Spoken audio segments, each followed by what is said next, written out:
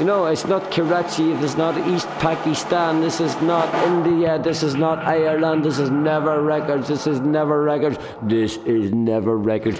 And certainly me.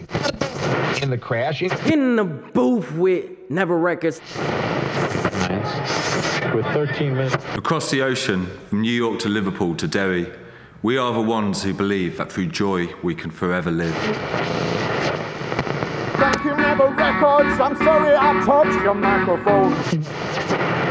Met my lover in Never Records, flicking through the 45s, looking for some final echoes. You are not listening to Never Records on Converge Radio 99.9 FM.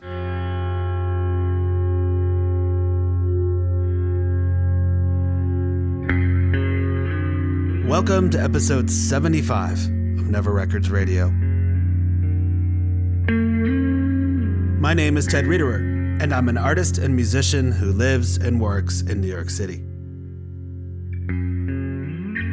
From the Mississippi to the River Jordan and back to the Missouri, I've recorded musicians, poets, historians, banjo pickers, anyone who wants to cut a vinyl record for free in my conceptual art project, Never Records. The Never Records archive continues to grow. To this date, there are over 500 recordings from more than 9 cities around the world. This past fall, I was invited to bring Never Records to Kansas City as part of the inaugural year of Open Spaces, a Midwestern biennial curated by Dan Cameron. Over the course of 2 months, I made over 100 recordings, capturing the incredibly diverse Kansas City soundscape. Let me describe this next recording to you. For most of my adult life, I falsely believed that I was a descendant of Francois Boucher, the court painter of Louis XVI. It was a fun part of our family's myth, and I often joked that that is why I was drawn to painting. I would go to the Frick Collection in New York City and stand in the room adorned with Boucher murals on all of the walls and force some kind of connection to Rococo cherubs that floated above doe-eyed women reclining in gardens. It turns out that family lineage was fiction. My great-grandmother was indeed named Boucher, but our ancestry took a different track, one that led from Hanover, Germany, through Baltimore, Maryland. William Esperance Boucher, widely considered one of the founding fathers of the banjo, was my great-great-great-grandfather. According to banjo historian Robert Winans, William Boucher is the earliest known commercial manufacturer of banjos, starting around 1845. His shop, along with the others in the musical trades, was in the same central Baltimore district as the theaters, in which the minstrel performances were frequent. As a successful entrepreneur, Boucher saw an opportunity in a rising demand for banjos and began making them. He standardized the wooden frame rim, easier to fit the parts together than with the gourd body, and what he called the screw head banjo, meaning a bracket system rather than using tacks to attach the head. The luthier Pete Ross gave my family a tour of the former site of Boucher's music store and some of his banjos in the exhibition Making Music, the Banjo, Baltimore and Beyond at the Baltimore Museum of Industry, curated by Ross, Winans, and Greg Adams. I started following Pete's work on Instagram at Banjo Pete, and I've been marveling at all of his amazing inlay work, as well as his replicas of gourd banjos.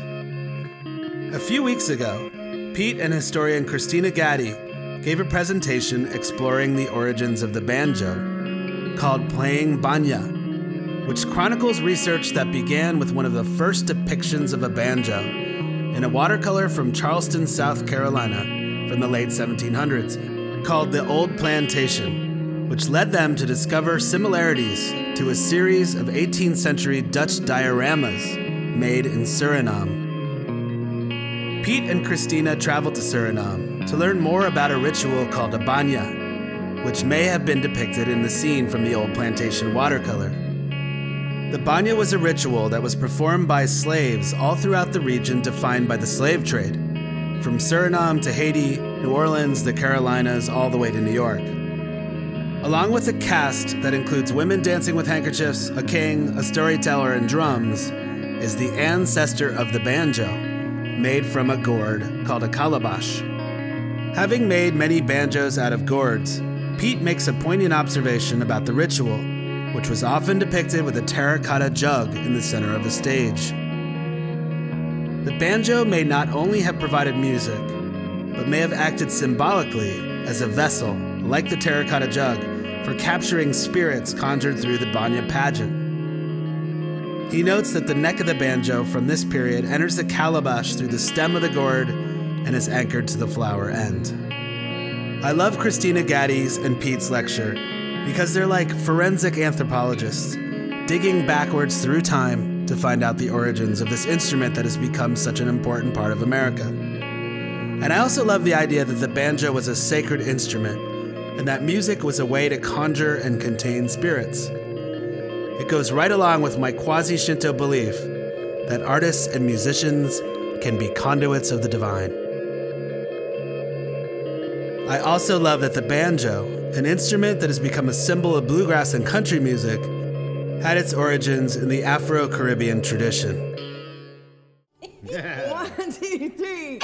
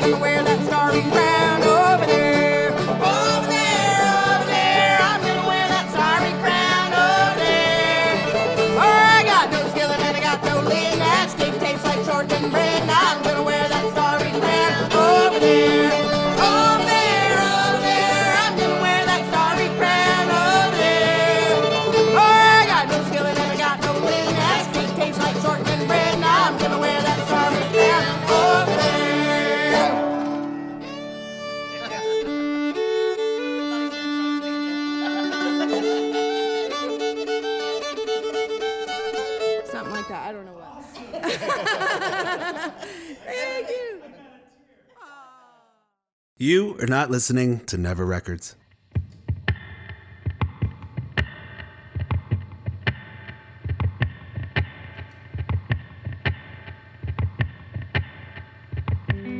That was the Short Round String Band, with their version of the 1931 Woody Brothers classic, Chase Solt's Satan Through the Door, recorded live at Never Records on October 21st, 2018. This recording features Clark Wyatt, Betsy Ellis, Kelly Wells, and Ryan Spearman. This is a first take on a Sunday morning, and they just blew me away. I remarked after this recording that they were like a metal band with their speed and precision. Their response, "You get us." I'm told Betsy is one of the finest fiddle players in the world, and I believe it. Her band, The Wilders, is held in such huge esteem in Kansas City. I love her version of the Clash's song Straight to Hell, which you can watch on YouTube. In their video for Never Records, you can also watch Clark strum Pete Townsend windmills on the banjo. Let me describe this next recording to you. The Match Sellers were so much fun to record that I kind of missed them after they left. A duo featuring Andrew Morris and Julie Bates, they played with a virtuosity that belied their years. I'm going to play 2 tracks for you, because I forced them to do a second track that they didn't want to play, that I made a huge fuss over.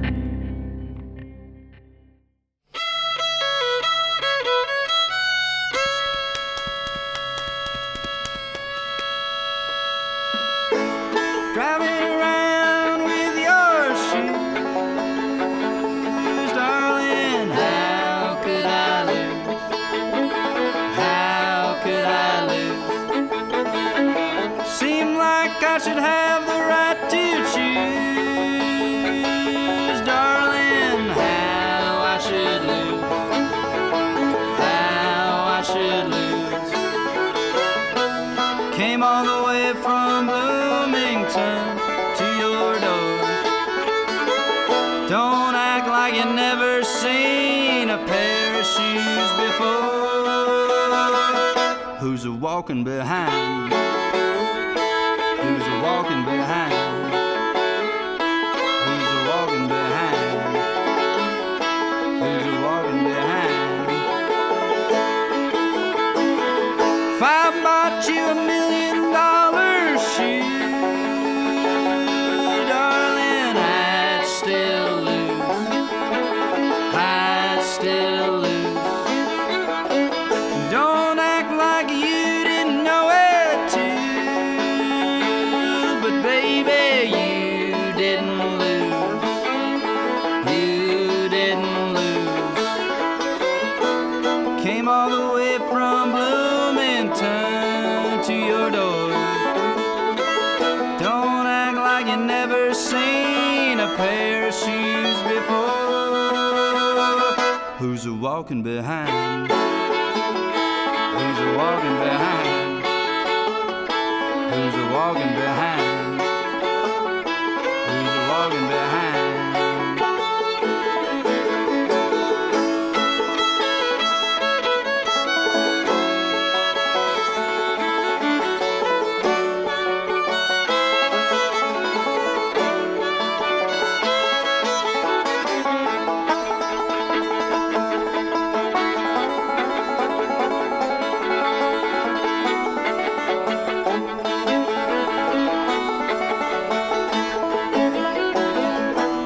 Came all the way from Bloomington to your door.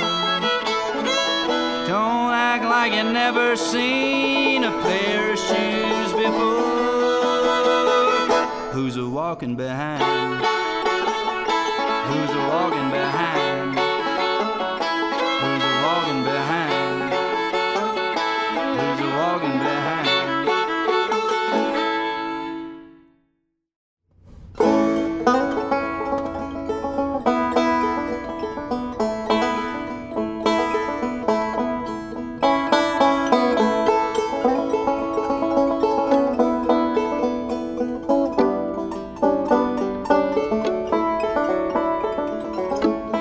She came walking down the road with her hair done up in a little red bow, eating cherry pie a la mode. I turned around and sighed. Do what could I do? Say what could I say?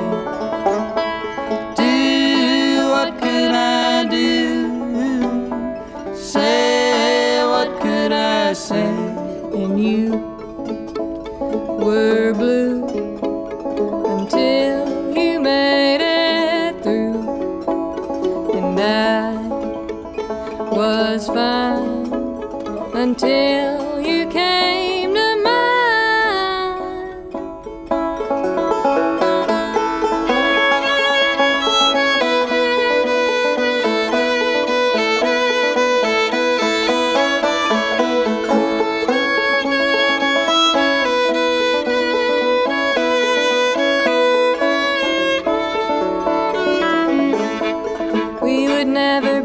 The same, you were living life like a moth flying the flame. I was making lemon meringue. I turned around and said, do what could I do? Say what could I say? Do what could I do? Say what could I say? And you were blue until you made it through, and I was fine until you came to mine.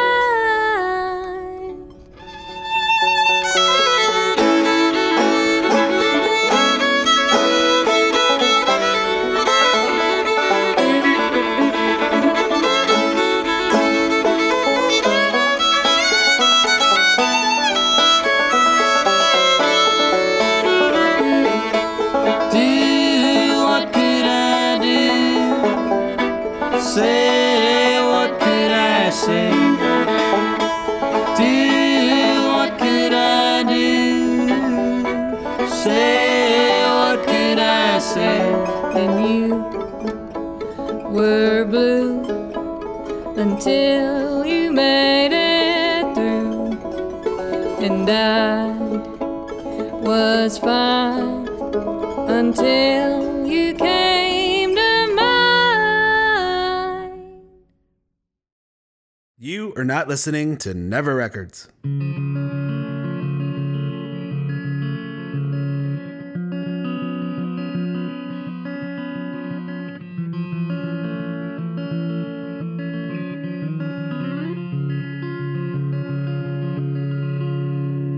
That was the Match Sellers, performing two tracks, Who's Walkin' Behind and Until You Came to Mind, recorded live at Never Records on September 20th, 2018. Andrew plays Hambone at the beginning of the first track. It took us a couple of takes, but I love that I got to record Hambone. Julie's voice has such a classic tone and lilt that she reminds me of Doris Day. Keep an eye out for the Match Sellers. They are amazing. Let me describe this next recording to you. On Monday nights in the Crossroads, the bar The Brick hosts an open mic called Rural Grit. I went a couple of times, and I found a thriving roots community in Kansas City. I think if I lived there instead of being a punker, I'd play bluegrass. I was in awe of the diversity of people and ages who came together to play traditional music. It was so warm and welcoming that I've never quite experienced anything like it. One night, I watched a banjo player bow the banjo like a Middle Eastern instrument. His name was Ben Bentley, and he was in town from Boulder, Colorado. I had never seen anyone play the banjo like he did, so I invited him to Never Records to cut a record.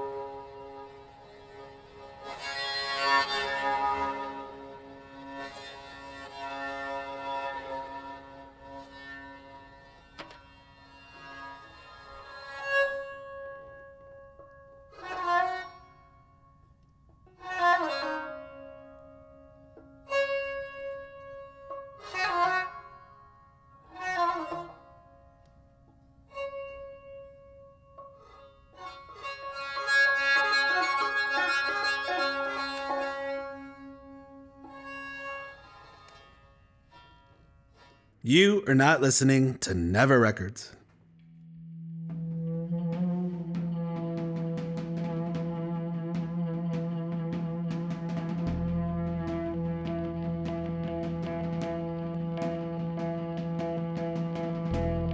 That was Ben Bentley with an original improvisation on bowed banjo.